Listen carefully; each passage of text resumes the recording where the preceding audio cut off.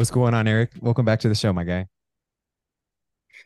Thank you. This is just another quarterly podcast. We always get around to it. Amen. I know. I love it. It's for those of you who do not know Eric, we've done multiple intros on the podcast before. I can link our previous episodes in the notes section. But this, again, like you said, is kind of like our quarterly podcast episode. For those of you who don't know, Eric and I, we're good friends now. We're also part of like a networking group. Within that group, he has the personal training seat. I have like the nutrition seat, nutrition coaching seat. So we've kind of been like built-in business partners to some extent, but also just become good friends along the way, doing one-to-ones. I'll go see Eric in town on my deload weeks and train, a few times every other month or whatever it might be. Just seeing each other around. It's been fun to get to know you, Eric, and I feel like getting you on the show routinely has been something that has made me look forward to bringing on guests on this show. So I appreciate you. We're going to save people the intro. But if you want to talk about anything that's new in your world, I know you've been playing some baseball and stuff this summer. Just give the Yep. people a Yep. little 2 minute thing on what's new on your end. Yeah, really, it's just been trying to stay outside as much as possible after the winter that we had. It was either an awesome winter if you were a skier, or it was just the winter from hell if you're not a skier. So just doing as many summer activities as I can. Been working with the North Valley's women's basketball team, and that has been amazing. Those girls are so freaking driven, and I mean way more than I was when I was a high school athlete. Me and one of the physical therapists at our gym, we just went and saw them play, and that was really cool to see the stuff that we've been training in the gym, how it translates to on the court. But those girls are absolute savages. Like they're diving for loose balls everywhere. They are rebounding like crazy. It was really fun to watch. So we're gonna hopefully do a lot more testing with them, and I can't wait to see where it goes because they have such a great culture in that program. And so shout out to the North Valley's women's basketball team and my buddies John and Zach. Heck yeah, shout out to them. I know there's some killers on that team for sure, and it's kind of cool, especially being in like a coaching role too, having been an athlete in their situation Mm-hmm. at one point in your life. And I think when it comes to like high school athletics or as people are growing, even kids, even collegiate athletes, like I feel like especially in high school, there's this like normal trajectory curve that a lot of athletes will fall on. Now, there's maybe a baseline of like, hey, you're going to grow this many inches. You might get this amount quicker. You might be able to be more talented in certain areas. But the thing Mm-hmm. about like training and being intentional with your fitness regimen, even with your nutrition, showing up and practicing consistently, spending months and months on end practicing a lot of your craft and everything that's going into your sport, you can change the trajectory curve to a certain extent, right? Like, of course, Yeah. there's going to be genetic Yeah. differences and, things that are going to maybe help you or hinder you compared to other people. Mm-hmm. But there's something to be said about hard work. And you get that buy in from a Yeah. population that young, right? That early on in their Mm-hmm. development phase. It's crazy to see how you can change the trajectory of their season, right, for that year, but also Yep. even them getting academic or high school or collegiate scholarships to whatever sport Yeah. that they're playing. And I think there's Yeah. some sense of reward that you get to feel as a coach that you don't really appreciate when you're going through that as an athlete early on. So kind of giving back that Yeah, way, you can see it. You can see it from a broader spectrum when you're a coach, and you can like as an athlete, sometimes it doesn't feel like you're getting that much better. And then, you might notice it later on, but as a coach, you can see like, oh, wow, and we have the measurements right there. So we can be like, you're literally getting this amount of hundredths of a second faster. But um, it's, it's crazy you were talking about trajectory because that's something that I experienced with my own training. Like I was a baseball player when I was doing it, and that's why I didn't lift. I mean, I didn't lift weights to start with because I didn't think it would help that much. But you talk about something that absolutely changed the trajectory of my entire athletic career, and even stuff like self confidence and self efficacy and whatnot. Like weights fucking did that, and I would never have played professional baseball without weights. I would have never played collegiate baseball without any sort of weight training. So you can totally tell. But with the girls, I just did a video on this on my Instagram, but the guys seem to buy in rather quickly to resistance training. And it's like been socially accepted enough that resistance training works, and they know it's going to help them with their sport. But with the girls, they have this sense of perfectionism, especially the adolescent girls that I've worked with. And I think it's because society has judged them just based on their looks and how they look doing things their entire lives. So they want to hit this imaginary perfect mark in everything that they do. So eventually, once they do buy in, I think they work harder than the guys do on average. But I think it takes a little bit longer for them to buy in because they don't want to fuck up. They don't want anything to go less than perfect. They want to know the rules to every single imaginary game that we play in our agility drills and stuff. And it's like, guys, that's the point, is to just move side to side to like get your body warmed up. But they want to know exactly the rules. They don't want to do anything wrong. And so a lot of it is with them is just unlearning patterns that they have learned from society or other peers, parents, whoever it might be. But once they unlearn that and they tap into their natural sense of empowerment, there's nothing more satisfying as a coach. It's like, oh, wow. And my guys are hard workers, like the dudes are, but the girls have been a totally different animal, man. Once they buy in, it's like, okay, that it's kind of like buyer beware in that situation, because they're monsters, man. And it's awesome. Yeesh. Yeah, we're going there already. I think you said a lot of really good nuggets in there, but just kind of this like, because there are like unspoken societal expectations that people feel at 7th grade, 8th grade in their high school years. And you're right, dude. A lot of times, at least what I've seen, and even my experience going through schooling, whatever it was that I was going through from an athletic standpoint, like there's this expectation that you have of yourself, or this thought that like, I need to look a certain way, or people are going to be looking at how I look doing this other sport or whatever it is that they're competing in.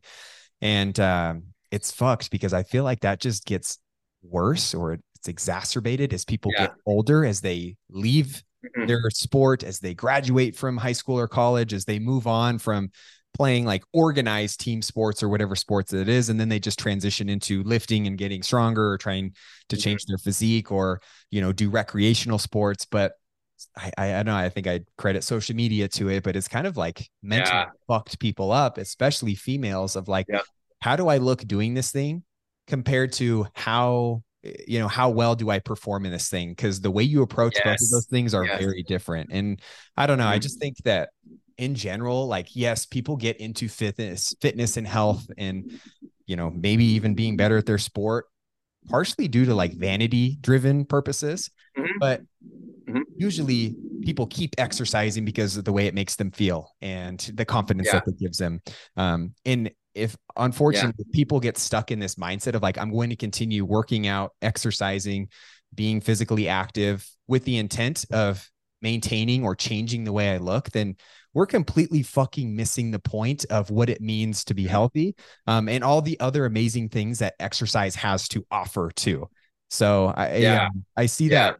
I'm sure you've seen that as well, but you just see that at such a young age now. I know I felt that personally, but it's just fascinating to be able to like think big picture about this stuff, and how at every age throughout your whole life, it's like something just adds to that bucket, and until you get to the point where you have to unlearn it, like you said you did. But if you attack it earlier and you acknowledge these things and you break down those barriers early on, it's amazing the trajectory of their life and their mindset and what they carry with them into their teens, 20s, 30s, beyond, Yeah, no, it's amazing. If somebody had just told me like, just, the 1% rule, just trying to get 1% better every day. If I had really taken that to heart and put in consistent hours, and with that in mind, not trying to be perfect with it, almost trying to mess up sometimes, because that's where I've learned the most. It would have been astronomically better than me finding out. I really found out about like the benefits of consistent training in my mid-20s, man. I mean, I was athletic enough where I could get to that point, but if I had learned that earlier on, just like, hey, just consistency, that's it, just showing up and doing whatever your best is for that day. Like, oh my God. But yeah, to change their perception of it as early as you can, and encourage them. I like to think of them as like adventurers and explorers, like who am I to tell you exactly how to move? Like, if you're doing a squat and your knees are buckling like crazy, I'll correct that. But we'll just make up games where it's like, I don't know the rules. You tell me the rules, or like we're doing hurdle jumps the other day. And I'm like, okay, the only rule is you have to jump a different way every time. You can land on 2 feet. You can land on 1 foot. Like the second rule is not think about it too much, just do whatever comes to your mind, and let them explore, man. Let them see like what their body's capable of. And it's, once they start to figure it out, it's so cool. So yeah, I love to think of them as like little adventurers with their little explorer hats on. And it's like, oh, how am I going to move today? I don't know. Yeah. But that's where the empowerment comes from.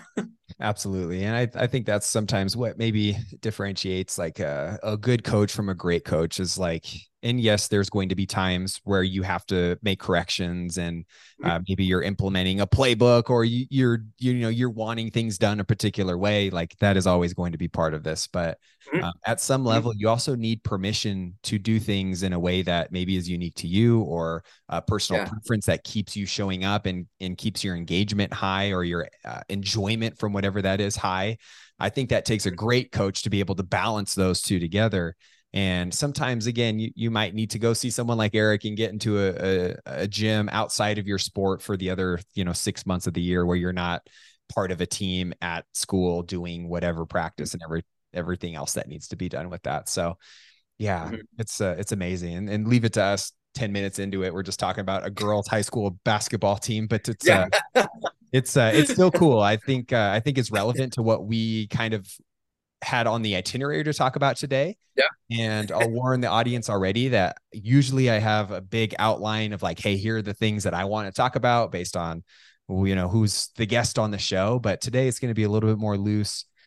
We have a couple topics that we have on the to-do list. And I think what we're talking about right now actually pivots well into this type of like positive masculine energy type of concept that you and I have talked about a little bit off air, but I'm excited to see where that conversation takes us here, as well as the feminine energy too. So this will be beneficial for both sexes here. But I just, I think just again, kind of revisiting this idea that like, hey, your ideologies, your thoughts, your beliefs, how you perceive yourself and what health means, it starts way fucking earlier than you think. I'm talking like, 5 to 10 years old. And then from 10 to 15 is a very unique age. And then 15 to 20 and then so forth. But a lot of these things can be compounded over time, depending on what information you're receiving and how you interpret that, how you internalize that, and then how you, eventually implement that in your life and your daily thoughts and practices. And I think, at least for me, I know you've maybe feel similarly, but being on social media, being a content creator, working with real humans, having people come in and training them, you're exposed to a lot of people and a lot of thoughts and beliefs and how people kind of have their brains operating at what capacity.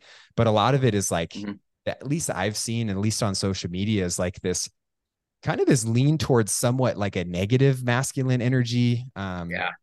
There's a lot of context and layers to that. We'll kind of unpack it, but social media is a scary place. And sometimes if you're following different accounts or you're constantly consuming this content where it's like, I got to be the best and I have to look the best and I have to do all these things to be, a happy and healthy person. And then if you don't, and then it leads to this domino reaction of like, I'm not doing well enough, or I need to be better, or what I have isn't good enough. And then taking that out and letting that influence your personality at some level, or how you operate day to day and how you interact with people.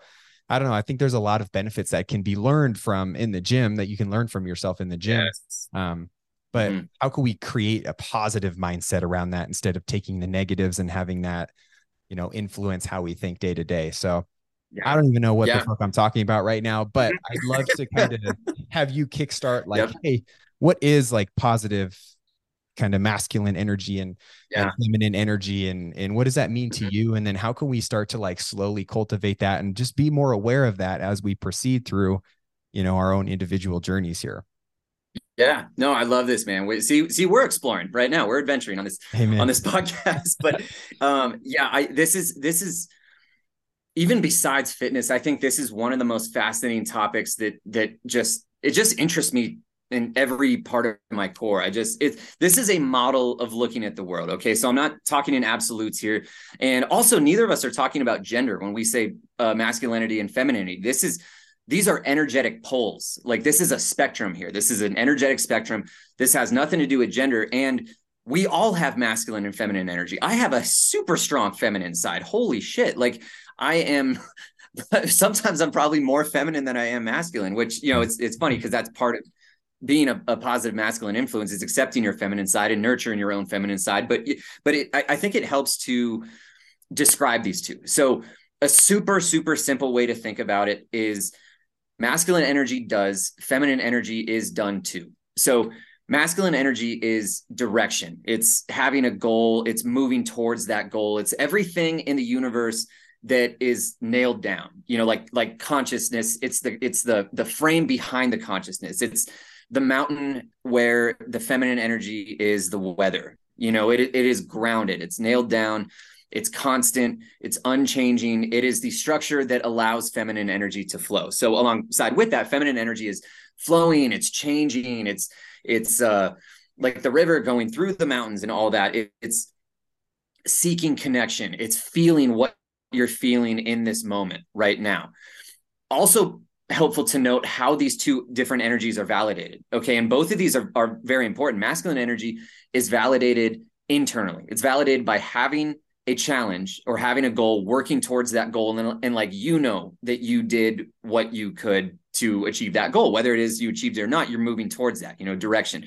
Feminine energy is externally validated. So that is seeking connection with others. And again, like, I'm not saying one is like just for women, the other is just for men. It's like I love being externally validated. You know, that feels really good. Like one of my love languages is words of affirmation. And I love when people notice the things that I'm doing. That's awesome. But what I think has been happening in just society in general. So for a long, long time, we had to not only live with the land, but we had to kind of dominate the land and dominate nature for a little bit, you know, and that in that context, that was masculinity. You know, it's going out and hunting a deer or a buffalo or something like that. And get me started on another tangent, but the healthy warrior masculine archetype really respected that buffalo and used every single part of it and gave reverence to it. But somewhere along the way, we took just the dominant side of the spectrum, just the competitive side of the spectrum,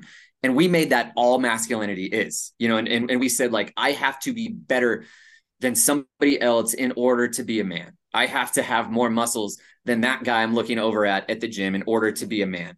And that's just one tiny little aspect of masculinity. So I think it's helpful when talking about positive masculinity to talk about where we are now in terms of, I don't even like to call it toxic masculinity, because I think what toxic masculinity is a lack of true masculinity. But for the purposes of this, I'll say lower consciousness masculine energy. You know, it's coming from a lower vibrational frame. And I think, just checking my notes here, making sure I got this right, but social media has created so much competition, and we've kept that dominant sort of perspective. Like, I have to have more followers than XYZ. I have to be more muscular. You know, like if we see a super muscular dude on Instagram, the first thing that pops into my head, at least, is like, oh, that dude's fucking on roids.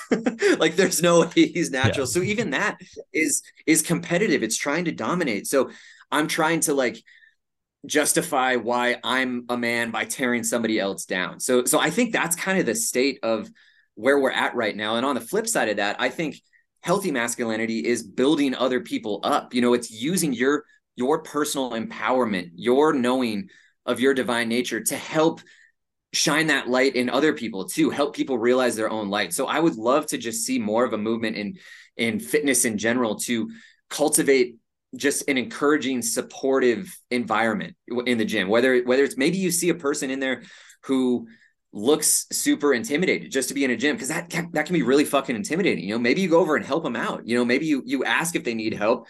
You give them a spot, you know, just anything to help improve their own relationship with their body and with their body image and with the gym in general. I think that's step number one in positive masculinity. It's helping use the power that you have, not to tear other people down, but to build them up. So I'd love to hear your thoughts on that, especially in the nutrition world too. Yeah. Yeah, I mean, this it's very layered, right? And there's a lot of different rabbit Yeah. holes that we can go down here. But I think you pointed out something really important, at least that stuck out to me, is kind of this idea that if we look at like positive and especially like kind of this negative masculine energy, Mm-hmm. this innate like feeling of like aggression or dominance or inflexibility, right? It's like you're kind of just Mm-hmm. this like robot being that just, white knuckles everything kind of philosophy.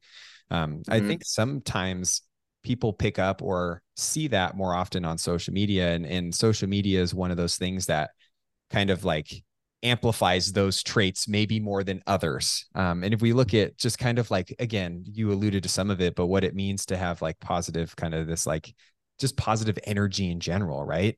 Like, we're talking more about like courage, kind of like you were saying, maybe we go up to a person in the gym who's struggling, or that they're uncomfortable, or they're not doing something correctly, or they're watching a video on their phone, and maybe you're the one that says, hey, maybe just try this, or keep your arm path this way. And if it's one small action, like that can make a load of difference in somebody's world, right? But just having Mm-hmm. the courage to, acknowledge, and then the ability to actually tolerate some of these challenges and embrace those as they come, I think is really important. Yeah.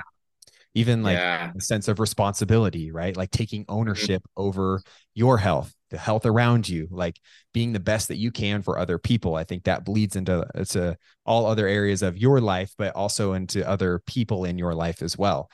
Even Mm-hmm. things like leadership comes to mind, right?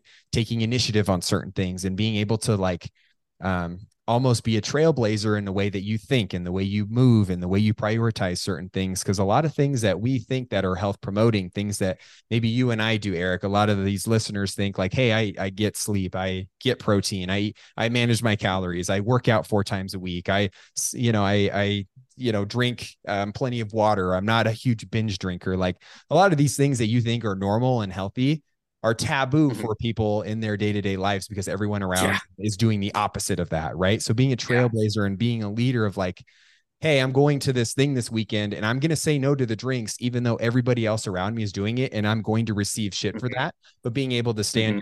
stand your ground on something like that, right? Yeah. With that comes Yeah. like shit like emotional kind of resilience, like your ability to Mm-hmm. manage and express your emotions and communicate some of these things within the moment. And also Yeah. like honesty. I don't know. I'm just thinking of words in my main mind Mm-hmm. right now, but like being I love honest, it. open, and transparent with yourself, and not Yep. lying to yourself or lying to the people around you, and then being able Mm-hmm. to adapt to whatever circumstance that you're in. You're open to change. You're Yeah. open to trying new things. You're not closed off to like new ideas and other things challenging you or pressing into you. Mm-hmm. I think all of these characteristics kind of embody, what a male or female, like you said, can do Mm-hmm. on a day-to-day basis to tap into some of this positive masculine energy, because it Yeah. exists within all of us. And chances are the more Mm-hmm. you're able to tap into that, more, able to build on some of the pillars within that, your quality of life is going to exponentially increase as well. Yep. In addition to Yep. I everyone else think around a you. word that comes to mind hearing you talk about all those things is integrity. And not just in the classical sense of, if you quote somebody at a certain price, you hold that price. But I'm talking about like frame integrity is a huge component of positive masculinity.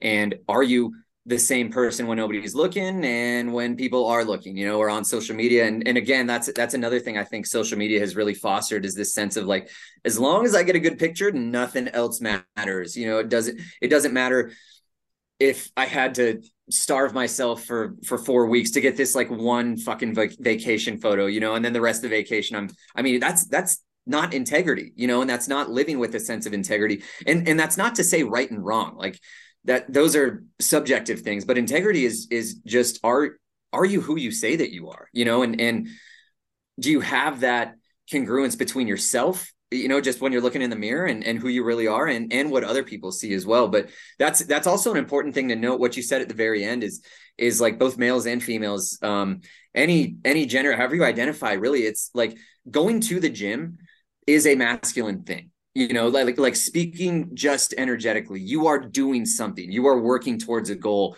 And I think another area where you can foster a healthy sense of masculinity, because again, too, no matter what gender, like you need a healthy sense of both masculine and feminine energy. So I think a super helpful way to foster more of a healthy sense of masculinity and tap into your higher consciousness masculinity is to look at how you're validating yourself and how you're looking to be validated.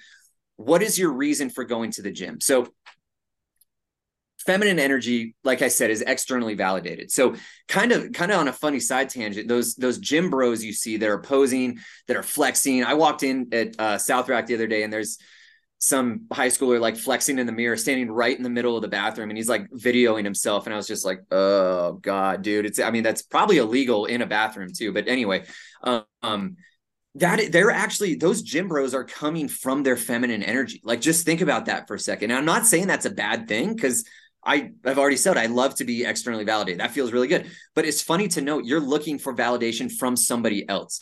So if you start coming from this frame, whether it's just all of fitness, it doesn't even have to be at the gym, but try to internally validate yourself. Try to come at it from a sense of mastery, from a sense of like a master craftsman or craftswoman working on like a boat or building a shed or something. Take that same level of detail into your exercise routine. How consciously can I feel my muscles contracting when I do a push-up? Can I like really feel that mind muscle connection? That's mastery. Can I notice if my knee caves in a little on my squats, if that's something that I'm working on? Like, that's mastery.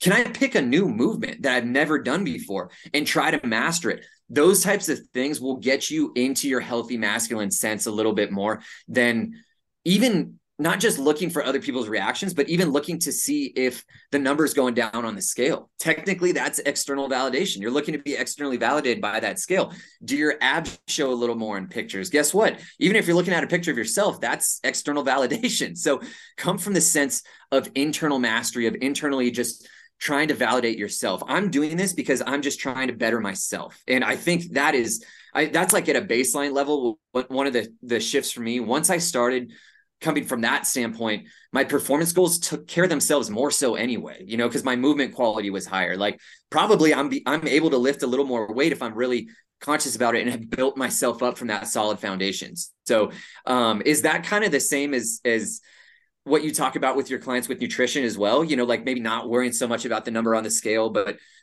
how can I nourish myself? How can I fuel myself as much as possible?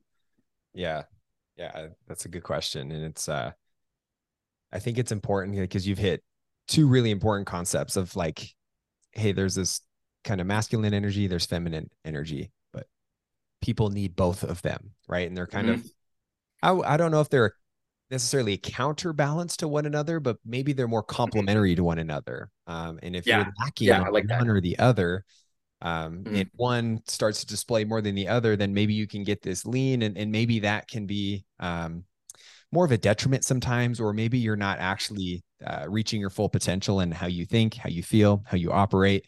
Because on the flip side, right, you tap into this kind of feminine type of energy that we're talking about here, whether you're a male or female, right? Like, you're tapping into kind of like the nurturing side of things.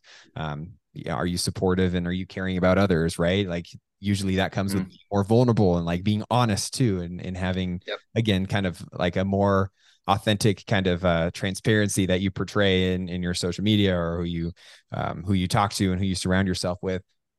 Maybe having more empathy and things along those lines. But all of those play out in the fitness world. They also play out in the nutrition space as well. And a lot of times we have this kind of like spark of motivation, right? To like, hey, I don't like what's happening, or what my current nutrition plan or current, regimen is yielding me from a result standpoint. Or maybe where it's gotten me, and I want to change that, right? You kind of need to tap into both of these types of energies. I don't want people to make it think we're sounding like some woo-woo fucking psychopaths here, but it's just kind of the words and the things that we need to describe some of these types of in this model approach, of looking at the world. Exactly. Yeah. So I think having both of them, having this idea of like, hey, there's going to require some effort, some initiative, some accountability on my end, maybe from a coach as well. Being honest with ourselves, being able to communicate with myself and others. Like, there's going to be the action taking part of this equation when it comes to changing your health and your fitness routine.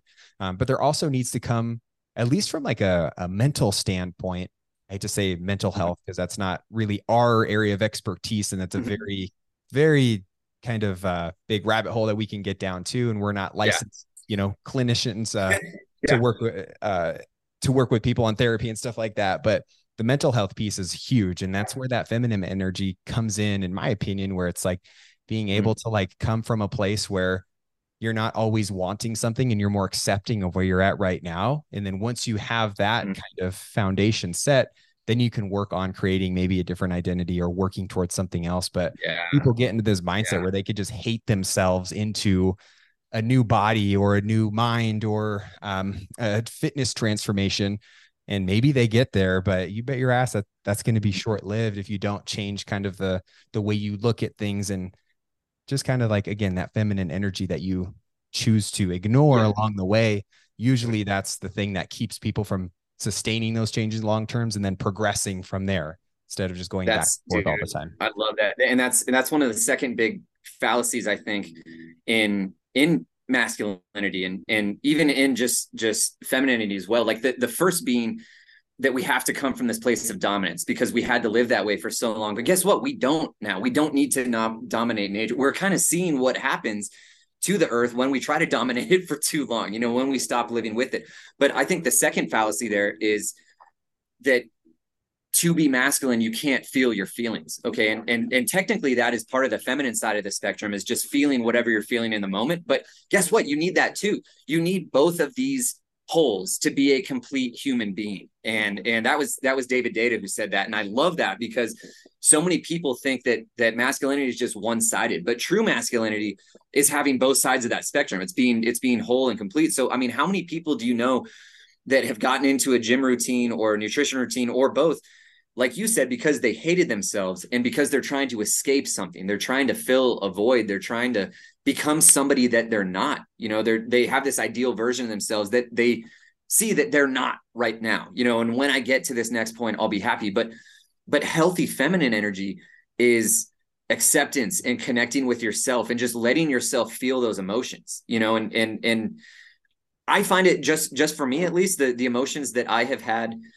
the most avoidance to, once I started to feel them, they dissipated at their own pace anyway. It was only the pressing against them and the pushing against them that was keeping them around, in my experience. So I think healthy feminine energy and that side of the spectrum is so valuable as well, even for you gym bros out there. Like, are you trying to escape anything? Are you trying to run from anything? Because that's not being a complete version of yourself. So yeah, take note of that first, before you make any change, like, why am I making this change? And even if that's completely vanity driven, that's fine. As long as you just give yourself a little time to feel that, like I've had for sure moments where I've cut down to like get back at an ex or something like that. It does happen. And that's not the worst thing in the world, but I think it becomes problematic when you just keep running from it. So yeah, acknowledge it, just be like, hey, I want to look better naked. That's fine. And then we can move towards that from there. But I think accepting what you're feeling, letting yourself feel it, and just letting those feelings flow, because that is feminine energy. It will flow, and it's trying to flow all the time. But sometimes we get too rigid and too caught in this masculine archetype where we're just like, no, I can't feel anything. I got to go fucking hunt or, whatever. Like, no, dude, give yourself time to feel. And that's actually another good point too, is you can use fitness to foster and nurture each side of the spectrum. So like we kind of talked about before, going to the gym and lifting weights and stuff, that's pretty masculine, energetically speaking. You're really doing some shit, man. You're taking action. I can't tell you though, the amount of hikes that I've taken or just times I've spent swimming out in nature, looking for a spot to polar plunge. And once I'm in the water, I feel connected to nature. I'm taking in the sky. I'm taking in the trees. I'm letting nature cleanse and wash over me. Guess what? That's feminine. You can go for a hike. You'll still get a good workout in, but you can do it from the point of trying to nurture your own feminine side. You're trying to husband your own feminine side. You're trying to just fill that bucket and let nature fill that bucket for you. So guess what? You're still burning calories, but kind of feel into that moment. Just be like, hey, do I need to just like get out of this funk, take some action right now? Or maybe have I been doing too much? Do I need to just go sit in the middle of like an island on a lake somewhere and let nature do to me, in a healthy way? So you can use fitness throughout this entire spectrum. And that's one of the reasons I love fitness so much. And also why I enjoy looking at the world through this model, because it covers everything on, one spectrum or another. So which one do you need right now? That's a good question to ask yourself. Yeah. Yeah, exactly.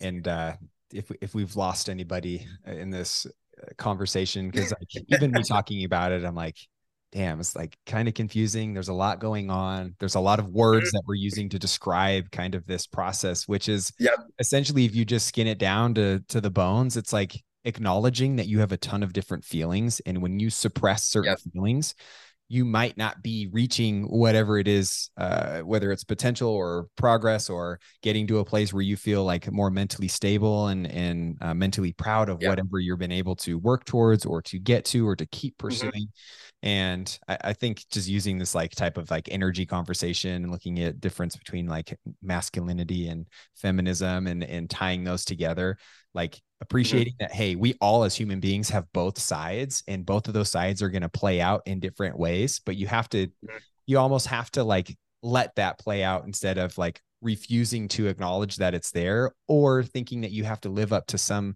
standard that maybe is self-inflicted. Maybe it's something from you've heard, maybe from the way you've been raised, maybe it's from the content that you consume on social media, to act and think a certain way. And maybe that's something that hasn't been actually a benefit to you, and maybe it's been more of a detriment because it's been blinding you to other things, and taking away from maybe this whole other area of your mental health and your physical health that could help you actually be the best version of yourself, which is really what we're after here, Yeah. Yeah. And if I had to boil it down as well, I would say feel into what you think that you run from more, because for example, I get into patterns where I overthink just way too much, and maybe just not doing that and taking a little bit of action that tends to solve things for me, so I need more masculine action in my life. But do you need that, or are you maybe running from some feelings, and do you need to feel that as well? Do you need to go for a hike and just sit there with yourself, or do you need to go to the gym, pump some iron, feel into what you think you need in this moment. And that is, you can't go wrong trusting your gut like that when you're really honest with yourself. So yeah. Sorry if we lost anybody. It's so fascinating, because I think all of this ties in to, and the emotional side, the mental side, it all ties into fitness and diet. And by looking at things this way and seeing what you need, you can maybe make some healthier decisions for yourself later on. So yeah, man, thanks for putting up with with the woo woo side. Thanks for a little bit. Oh, it's great. Yeah, it's great. I mean, if anyone takes anything from that, it's like, just acknowledge that, like, if something scares the shit out of you, like it's probably an area that you need to keep focusing on or acknowledging, Yep. or maybe explore a Yep. little bit more. And then I love what you said, appreciating the fact that like really progress is going to look different for everybody. And I even made an Instagram post about this, like this week on, I made the example of like, hey, for progress from a nutrition standpoint, might be somebody saying no to pizza and beer one night, or pizza and frozen yogurt on a Friday night, and maybe sticking to a different order at that restaurant, or eating beforehand they go out and still enjoying that social experience, whatever it is. The intent of hitting their calories for the day because that's what's important to them. Maybe in the past, like, self-control and being able to make those decisions for themselves instead of letting their environment make that decision for them. Like, that's progress for them, right? On the other side, same situation for somebody, progress might look like actually saying yes to having the pizza and ice cream or whatever it is after dinner. Because the anxiety of like being perfect with their plan all the time, or the anxiety around like feeling like a failure after doing some of these things that they've deemed as like good or bad, has really been fucking with them. And that is a form of like progression, mental progression, but also just in your ability to make decisions and think big picture with some of this stuff. Cause we all know like one meal, one night, one time a week is going to be very inconsequential in the long-term kind of outlook on some of this stuff. But just appreciating the fact that like, hey, just because you think, you're doing all the right things and something scares you, like it might be worth your efforts dipping into the stuff that scares the shit out of you. That looks different for everybody. It might be working out less throughout the course of the week. It might be increasing your steps. It might be not tracking food for a period of time if you've been meticulously tracking everything for a while.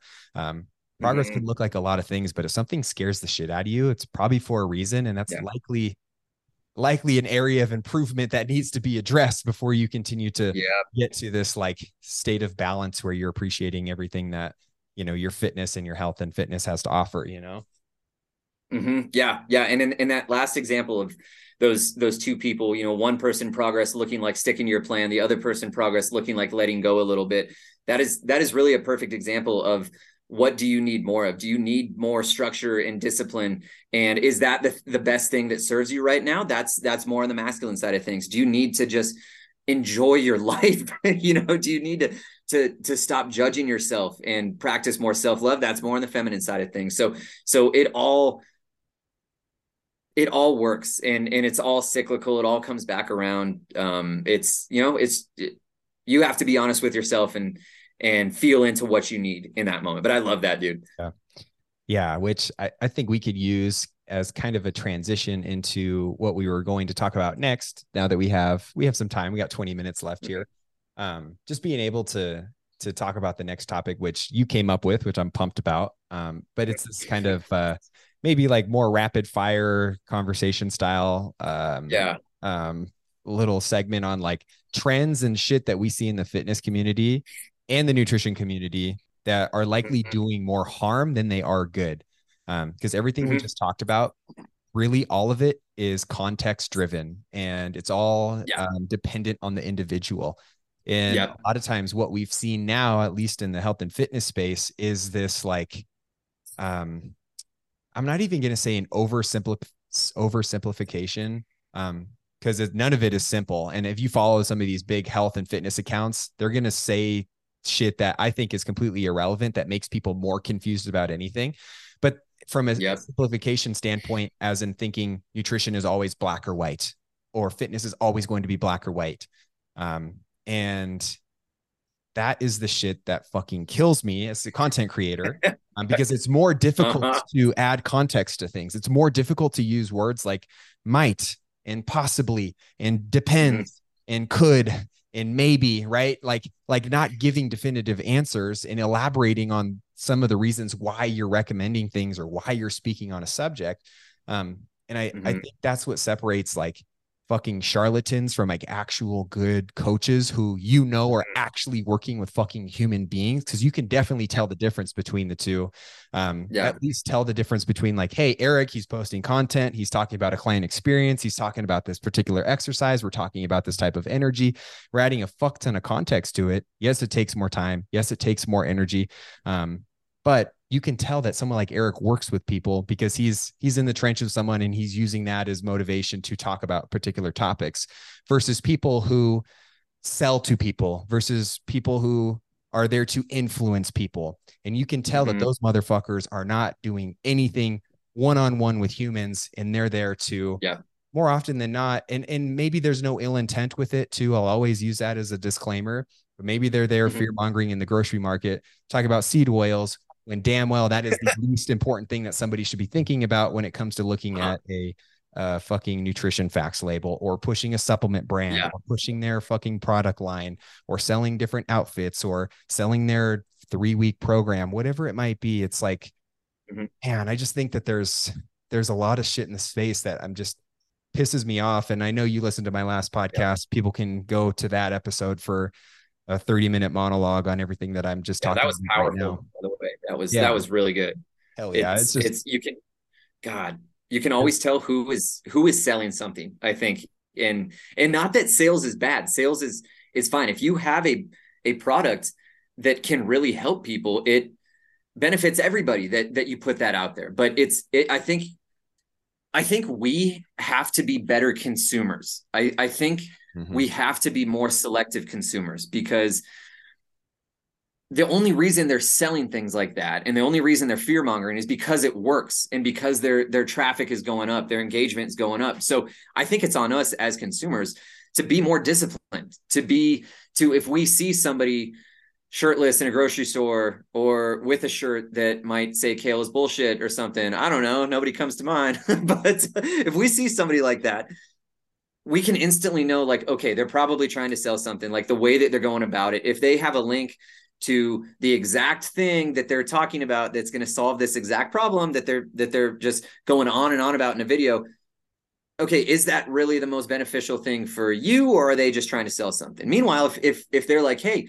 I do a training course for golfers, and here's the golfers that I worked with. We've increased their club head speed. Like, it's right here. If you want to grab it, go ahead. It costs this much. I respect that so much. But yeah, the idea of trying to either fearmonger or any sales tactic here just for the sake of selling your product, that's what I have a problem with. If you're trying to sell something to help people and you have to pay your bills, that's a totally different thing. But if you're just trying to sell your thing for the sake of selling your thing, I hate that so much. And it's insulting to the intelligence of the consumers as well. Like when I see something like that, I'm like, dude, how dumb do you think we are? But the thing is, people are still buying their stuff, and that's why they're doing it. So I think it can start if they just stopped getting engagement on all those dumbass posts, then they probably would adapt, or go hungry. They couldn't pay their bills anymore. So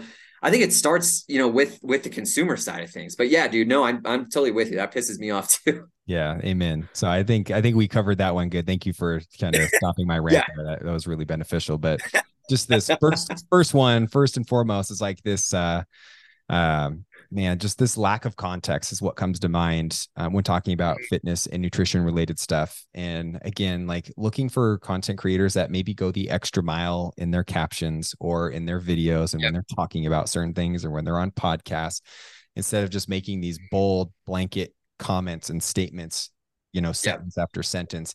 Those are usually a way to differentiate between, hey, maybe somebody is actually looking out for my best interest instead of only thinking about their best interest and exploiting my own insecurities and my own, I'm not even going to call it ignorance, is this, because people do not need to know all of this stuff. But when you're exposed to it and you think you need to know about it and then you buy into it, it's like you said, it's just part of that sales process that people fucking make a killing on. So I think that's really good. Just this overarching, like, hey, lack of context, going the extra mile when you're creating your content. I think we just have a responsibility to do that as creators and people who exist in this space, even if it only keeps our followers at 1,000 to 2,000. Like, it is what it is. Like, I'd rather have those 2,000 people know that, hey, I'm going to be here. This is our space. This is how we do shit in our side of the internet. So you can be more informed and make better decisions when you explore other corners of the internet that maybe are not a similar message, What's funny about that too is, like, when I see nutrition posts, especially, I get this sense of being holier than thou in a way, because I'm like, oh, me and my buddy Luke, like, we know what's really going on here, or like we know what the evidence really says about this, and we're critical thinkers, and we can sift through all that bullshit. So, but yeah, no, to your point, I would much rather have that less amount of followers with the ability to critically think and the ability to appreciate that nuance. So definitely look out for that. Like, if you don't see nuance in their posts and whatnot, move along. Totally. And our goal is like to get people to feel that way around their feed and what they're consuming as well. It's just this sense of like neutrality and not always making just emotional based decisions based on stuff that you don't know about. Which is, again, we're in this field. We do this for a living. Like, you bet your ass we don't know shit about like law or car mechanics or anything like this. So there's limitations, but yeah, just seeing things through a different lens is really the kind of most important thing. And I want people to take away from that. And even bringing up the research, a topic that you wanted to touch on, which again makes this shit so much more complicated and confusing too, especially to the consumer, is kind of this idea of like research-based goalkeeping and using research as or just even saying the word research and showing something that maybe validates or supports a bias that you have, or something that is actually in the research that people are using to shit on other things for. It's a very big spectrum on what research-based goalkeeping is, but I'd love for you to just put your 2 cents on maybe what that means. And then I know we wanted to talk about foam rollers and stuff like that. So maybe we use that as the example to get the point. talking about. Yeah, I think the caveat here is research based gatekeeping without offering solutions. I see this all the time where it's like you and foam rollers is like the perfect example for this, because there is research for and against foam rollers, and if they really work, if they help, who knows, I don't know. But if you just make a post, or you have a company that just shits on these things like foam rollers, and you say, oh, the research doesn't support it, and you act all smug because you're like in this little secret fucking club with all this research, but you don't tell people how to feel better, then you're not moving the field forward. You're just using that as an ego-based thing to say, like, I'm better than you because you use a foam roller. And me and my science over here, like, we don't use a foam roller. But like every person I've worked with that has used a foam roller at one point or another, maybe it doesn't help every time, but it helps them feel better. Like, that's all the research I need on that. I'm not saying research is bad. Here's where the nuance comes in as well, is I'm not saying research and evidence-based things are bad, like, by any stretch. That is super valuable, but to use it as a club to beat people over the head with and say, I'm better than you, but not actually help them improve their lives, that's when I have a problem. Because it's like, dude, our goal is to help people. That's why we all got in this field, and unless you're one of those salesmen charlatans from before. But like, this person that I was training yesterday was a little tight in their quad, and we used a foam roller, and guess what? They didn't feel tight in their quad anymore, and they felt better. Like, okay, cool. That's it. And let's just stop fucking talking about it. Move on to like actually get out on the floor and do some exercises, that'll really help. But yeah, I hate this concept of not providing actual solutions, but just sitting up in your little ivory tower with your research and not actually helping people. You're so right. Yeah. And it's keeping kind of the foam roller kind of topic here, because I think I agree it's very relevant, and I think it's something that everybody knows about and can relate to. And for those people who don't know what the fuck we're talking about, foam rolling, right? It's big like piece of foam that you put, it's like in a circular shape, and you just like lay on it, and you can manipulate your body to hit certain points. It's like a massage, like a self massage. Exactly. I think the research has really come a long way on it. And for me, if I look back at all the things that I've changed my opinion on or my appreciation for, the list is fucking endless, right? In terms of things that I've changed my mind, like complete 180 for, it's a very far less than that. Foam roller has been part of this evolution where I've changed my stance on it in terms of, I used to live and die by mobility, foam rolling stuff. Then you start to get into some of these different fitness camps. This is huge in the bodybuilding community, where it's like people shit on foam rollers because, yes, we have a lot of literature now that essentially says that, hey, maybe there's some short-term changes that happen. You're borrowing mobility sometimes, like, hey, you do some foam rolling before your workout, you get a little bit more depth or range of motion, but then you lose that later on throughout the day. Like some of these things are transient and they're not long-term changing. And there is some good literature on that. Now, within that, I think people can use these types of research methods or these things to validate their bias from something that they weren't doing before. It's like, see, I didn't do foam rolling in the beginning because, I thought it didn't do anything. And now I have this piece of research that says it, and now I'm never going to do it. And it's just case closed. Don't even fucking talk to me.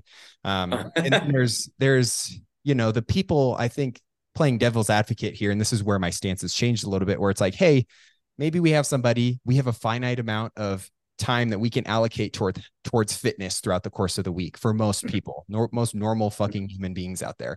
And it's like, hey, would somebody benefit from 30 minutes on a foam roller versus 30 minutes of doing a workout 3 times a week? Like, if we compare those two, maybe the fitness is more appropriate for that situation to get them moving, right? And then you kind of justify as like, hey, maybe I'd rather have that than this. But my stance is like, hey, yeah, I've gone to like no mobility, don't really do that with my patient or my clients anymore. But now I've gone back to the other side where it's like, well, anecdotally, it makes a huge fucking difference for me, at least. And it might be worth exploring for somebody, at least to get their foot in the door to see if it works for them, instead of closing that door and locking it permanently and preventing them from experiencing anything like that. And dude, Yeah. you bet your ass. Like if we're comparing things right here, I might be moving the goalposts, but if you have somebody and they're working out 4 times a week and they're like, this is all I could do. I can get at the gym 45 minutes. This is it. Fuck. I bet you $100 that we can replace 30 minutes of screen time off Instagram or TikTok a day doing some foam rolling or some mobility or some static stretching or even going for a fucking walk. And that is also a direction that I think people get closed off to when they hear this idea. Like, hey, yeah, a lot of studies have found that maybe foam rolling doesn't improve your recoverability, or not a lot is happening under the hood from like a recovery standpoint, but you bet your ass that it can open up opportunities and different beneficial things for people throughout the course of the day. So I just find for me, like using myself as an example, I'm on a fucking huge tangent here, but for me, including foam rolling in the beginning part of my day, it's almost like an anchor for me making other pro health decisions later in the day. Gets me up, gets me to literally force myself to pay attention to myself and to do nothing other than like thinking about what I'm doing to take care of my body. And I know this, people can relate to this as well, where it's like, hey, this is a time where you're not on your phone, you're not doing work, you're not with the kids, you're not driving somewhere, you're not at the gym. It's just another opportunity for people to take care of themselves. And I think people just so get caught up on this idea of like, hey, the research says this, so that means it has no utility.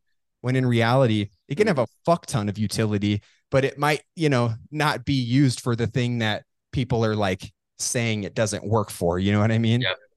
Yep. I do. So I have the exact same example, but with cold plunging. Like I have grown to love ice baths and love cold immersion.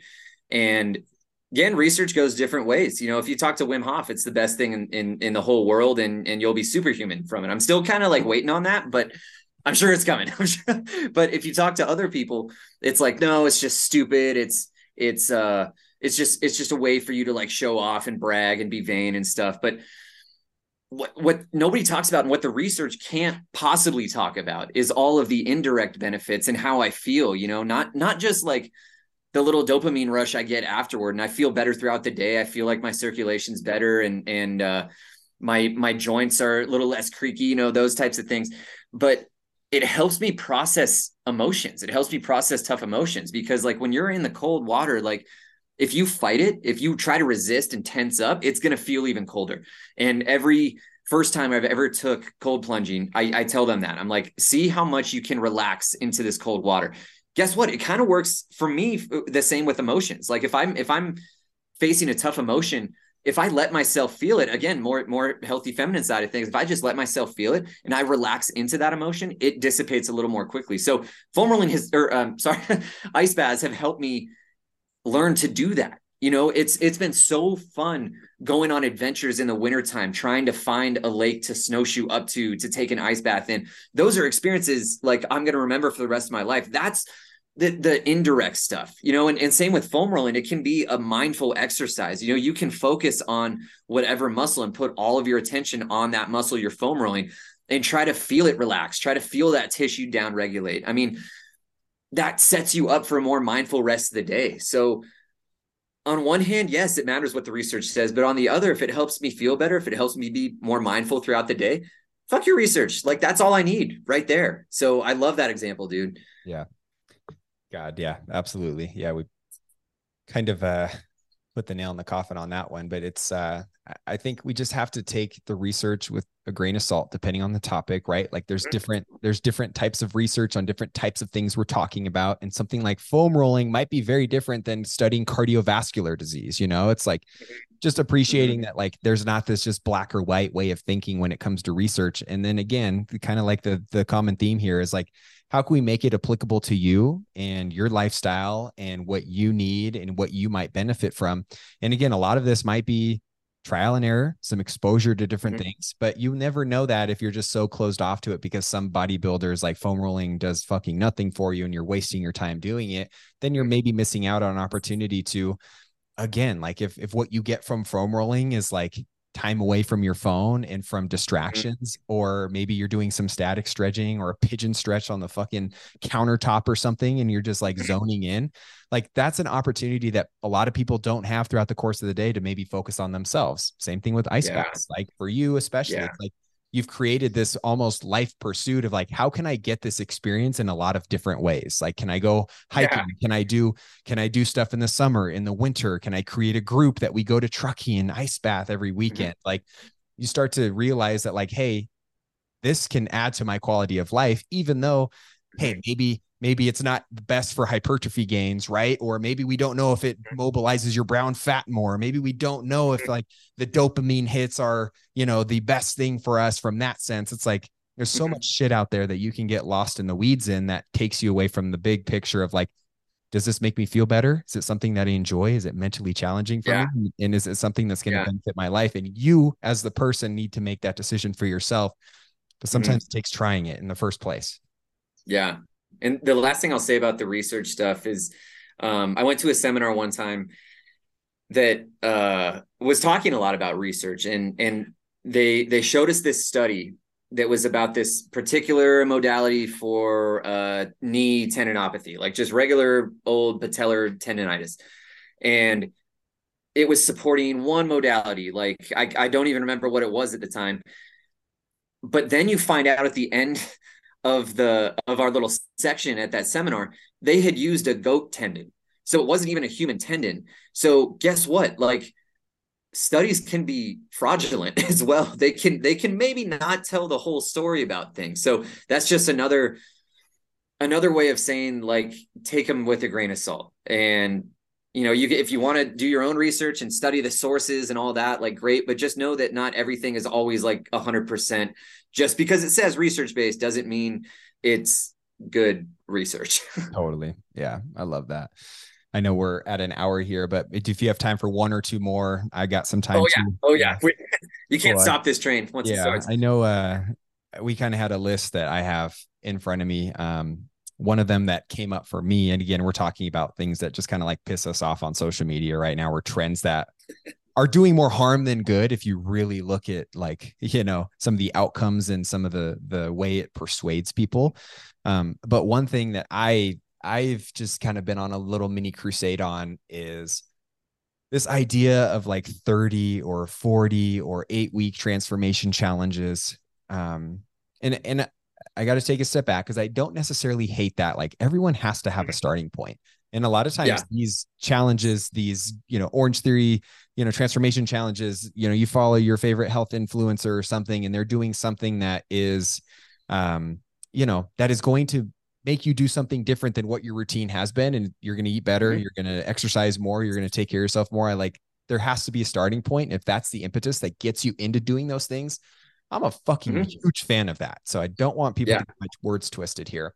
But what I do have a problem with and what pisses me off and what does more harm than good is giving really crazy incentives or highlighting that the only benefit that we're working towards here is weight loss or fat loss, Mm-hmm. or marketing these types of challenges with transformation photos of people who have done it in the past, Mm-hmm. before and after photos, right? Like I just think that when we get so focused on weight loss or whatever outcome goal it is that you're working towards, most of the time you're going to see weight loss in the health and fitness space here. That's why I'm using this example, but you're going to see some transformation photo. You're going to see some testimonial. Unfortunately, people see that, they buy into that, and then they feel like a bag of shit when they didn't match up with the top 0.5 percentile of the people who finished that transformation and actually saw results from that. Because I bet your ass out of every 100 people that do that, one person had some success. That one person who's sent their progress photos in, and then they're using that 1% to advertise to the rest of the Mm-hmm. population to help create buy-in and to get people to do the same. But Yeah. what we don't see is those other 99 people, the mental damage that happens from that, the lack of confidence they get from not reaching what they thought they might reach at the end of that 30 days. Even just the feeling of failure and like their need to restart again at a later date because what this didn't work for them. It just feeds into people's perfectionist and all or nothing mentality. And it's like when you just sell fat loss, when you sell images, when you sell these transformation photos, I just really think we're taking away from the most important thing here, which is like, how are we going to improve your life from what you're doing right now? Because there's a lot of good things that people can do to be able to do that. But if your only intention is to lose weight or to change the way you look, and you buy into these plans just based on what other people look like or what they look like after the challenge, that shit is fucking killing people. And that's what keeps people on this Yep. road to better health and fitness for 2-3 decades of their life or more. So had to throw that Yeah, out there, but dude. I I, don't know I if you've mean, seen that. like the question that comes up when I see those photos as well is like, okay, what does that same crazy progress person look like in a year? You know, Mhm. did they make a sustainable change in their life, or did they just do it like balls to the wall for that 1 month or 6 weeks or whatever it was? You know, did we actually make an impact in their life, or did we make an impact in this one tiny point in their life? And was it actually something that they're going to stick to? Also, too, there's speaking of research, there's no magic number there. Like that's all marketing. That's all sales. Like let's just realize that there's nothing that you couldn't accomplish, like that you have to take 12 weeks for, that, you know, maybe 16 would probably work too, or even 9. You could probably get a lot of those benefits as well. It's all marketing. It's all just to get you in the door, to give them money. Like that's it, you know? So I think realizing that as well, again, if you were already like looking for a reason and they're running a sale, all right, cool. And it's something you want to do, and you were going that direction in your life anyway, cool. Yeah. Use that as your excuse. That's fine. But if you're coming from that place, you're probably not looking for just the short-term results anyway, you know? So that's kind of the caveat there. But yeah, no, there's no magic number. It's just make fitness and nutrition just a part of your life, you know, healthy nutrition. Yeah. Just do that.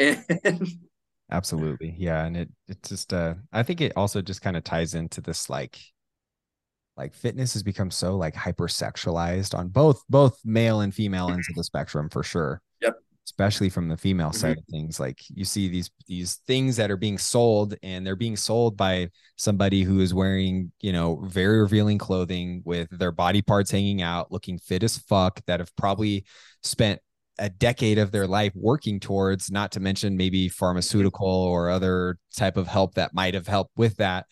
Even distortion of like images and videos that you see online in terms of like editing and how they look and what they choose to show you. Like there's a whole list of fucked up things that people do when they're like deciding what they want to show you or not. And most of it being Mm-hmm. their idea of what perfect looks like to them. And then that's what we're comparing ourselves to. And when we're being sold on this idea of being perfect, or this is what, you know, this is what health looks like, it's like Mm-hmm. just selling sex and just like um, sorry, not selling sex, but like just selling this like image and selling kind of this sexualized, you know, approach of like approaching how you should look and how you should wear different clothes and how you should show up for yourself in your day-to-day stuff. It's just it's also Mm-hmm. feeding into this idea where we're just really missing the point on what it means to be healthy, and Yep. you're letting other people and other accounts decide what health, the definition of health, is for you, instead of you determining that on your own. And again, Yep. you buy into that, and then you're left unfulfilled, and then before you know it, you're just reaching for it again and again and again and wondering Yep. why the fuck nothing is happening because of it. That's the endless trap with external validation.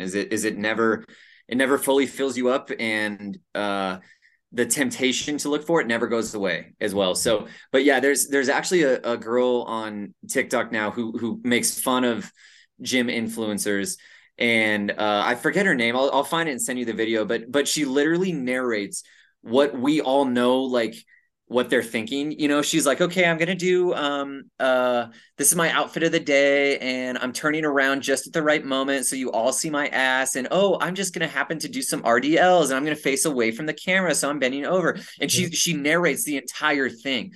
And it's crazy. It might actually be like brilliant marketing just to get people to look at her ass. I don't know, you know, not ruling that out as well, but totally. it's it's that it's that idea of like, it's like, who are you trying to fool here? You're just trying to get people to look at certain body parts. You know, you're not doing, nobody does bicep curls like that. You know, stop it. So yeah, but it just feeds into this idea that like you have to look a certain way to win at fitness again. And that kind of goes into this idea of just winning and dominating again over everybody else. You know, you have to be more curvy than everybody else. Oh God, this girl I saw on Instagram, she has uh like a nicer ass than I do. I have to work on that because she made me feel this way. You know, it's just this cycle, or this guy has bigger biceps, so I'm a little bitch because of that, and I need to go to the gym like 18 hours a day. It's just this constant cycle, and nobody ever wins because of that. And just from experience, the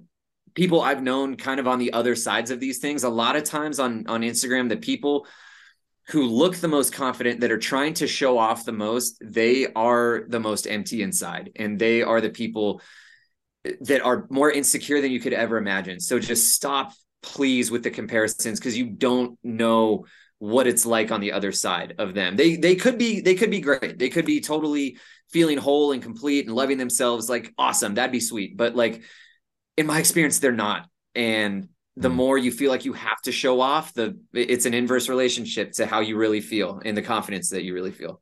Yeah, totally. And I say it a lot about like the bodybuilding industry as well, like the people who like step on stage and do it for a living. But it's like, I've never met somebody who has done that. Personally, I've never met somebody that's done that their whole life. And there are people and individuals out there that do not meet this criteria. But most people you see go through that process come out on the other side or exit that industry and have this greater appreciation for a lot of other things instead of just the vanity aspect of things. Like nobody comes out of bodybuilding and is like, everybody should do that. Most of the time they're talking about their experience on how it was so fucked up and why nobody should do it and why you shouldn't actually pursue it. In terms of like, they heal their digestion and their hormones, and they're eating more, and they're advertising that life is better with a few more pounds on your frame. And talking about lighting, angles, and how kind of self-absorbed and how like kind of like egotistical this industry can be. And also just from like a self-love standpoint, how distorted their views are on their body and their body image and this body dysmorphia that can kind of ruin their life. And those are usually the coaches that come out who are promoting more self-love, more body positivity, eating more calories, helping people realize like, what are the trade-offs that it takes to get to where you want to be? And do we think that's important, or do we want to change the direction we go towards here because you think that this area is more important, right? Just understanding what goals are important to you, right? Even from a spiritual, like religious side, like those people found other things because they weren't getting any of that from the other side. And believe it or not, we're just talking about things that tap into this like feminine energy that we talked about from the very beginning of the post, where it's like, hey, there's this very masculine type of ideology that we're trying to tap into. Feminine side of everything got completely forgotten about, or, lack of acknowledgement. And then you can bounce back to a complete opposite side. And then you find a balance between the two kind of thing, Yeah. It's funny. We had this, when I did my yoga teacher training, shout out to Sacred Roots at the studio. They are awesome. But the instructors there were super, super conscious about the idea of comparison and the idea about there's nothing that you should be able to do. It's whatever your body tells you you're able to do, and you can challenge that over time.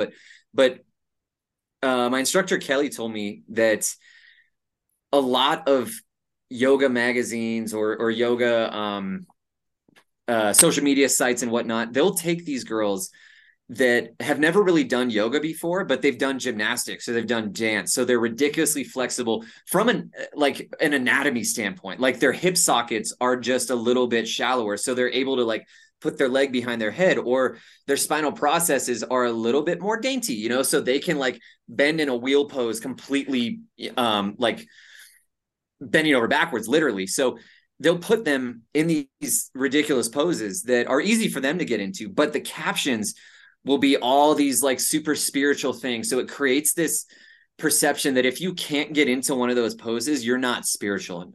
And you need to like spend more time healing your inner child because my hamstrings aren't spiritual enough, and that was like, and I was like the most inflexible one probably that they've ever had through that teacher training.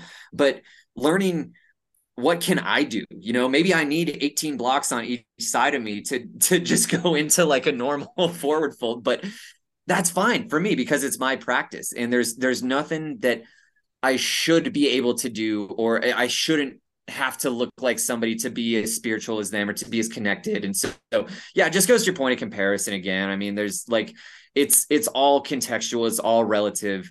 And I also love what you said about sometimes those people that are so balls deep in any sort of industry. Those are the people that come out the other side preaching something opposite because they went through the shit. And usually those people are very self-aware, or something has caused them to be very self-aware, whether it be a traumatic event that they suffered at the hands of being so into, whatever it might be. But like, those are the people you want to listen from, the people that have been on both sides of that spectrum and are like, okay, cool. Like, you want to do a show. Great. Here are the pros, here are the cons. Here was my experience. I got way too wrapped up in this side of things, and I had to learn there were other things valuable in life. I love that so much. And I've heard the same things from all of my super cool friends who have done shows. Every single one of them is like, ooh, yeah, I don't know if I'm glad I did it. I don't know if I do it again because of this, and this. And, the self-aware ones, those are the ones that I love to listen to. Yep. Fuck yeah, dude. A lot of good stuff. I think we'll end that podcast. Yeah, that's good. We'll save other stuff for a future date when we get to another one here in the next couple months or so. But dude, thank you so much for coming on. This was went a little longer, but I anticipated that, and I'm pumped that we got 15, 20 more minutes out of what we originally planned for. So thank you for spending your time as always. Tell the people where they can find you. Also, I know you got some like online training stuff that you're offering now instead of only in person. So plug that, and anything else that you want to say, man. Yeah. Thanks, dude. Also, just a shout out to your audience. Like, whenever you post a video of us from a podcast, I get a couple new followers from it, and they're so cool. They're so engaged and insightful, and they're real critical thinkers, man. So I love that. I love all your followers so much. But yeah, so my Instagram is just my name at Erik Underwood _ Erik with a K there. And yeah, DM me if you want to get started with online training. I've just gotten into that world, and it's kind of like, damn, I should have done this a while back, because it works out so well with, like, both for me and for them.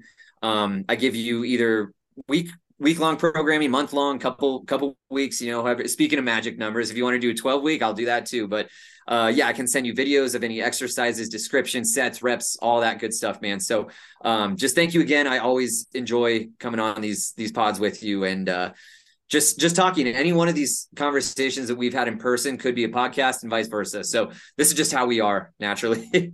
Man, it's never going to change. So Yep. prepare to get sick of us by the end of it. So it is what it is. Well, thank you, dude. I appreciate your time. I'll talk to you soon. Awesome. Yeah. Thanks again, man. I'll talk to you later. Thank you again for listening to this episode. If you found value and enjoyed it, it would mean the world to me if you posted a screenshot to your social media. If you do, make sure you tag me so I can say thanks. Or if you're on iTunes, scrolling down and leaving a 5-star review would be much appreciated. And if you ever want to get in touch with me, you can always find me on Instagram at LukeSmithRD. Thanks again for tuning in, and I hope you have an amazing rest of your day. I'll see you on the next episode.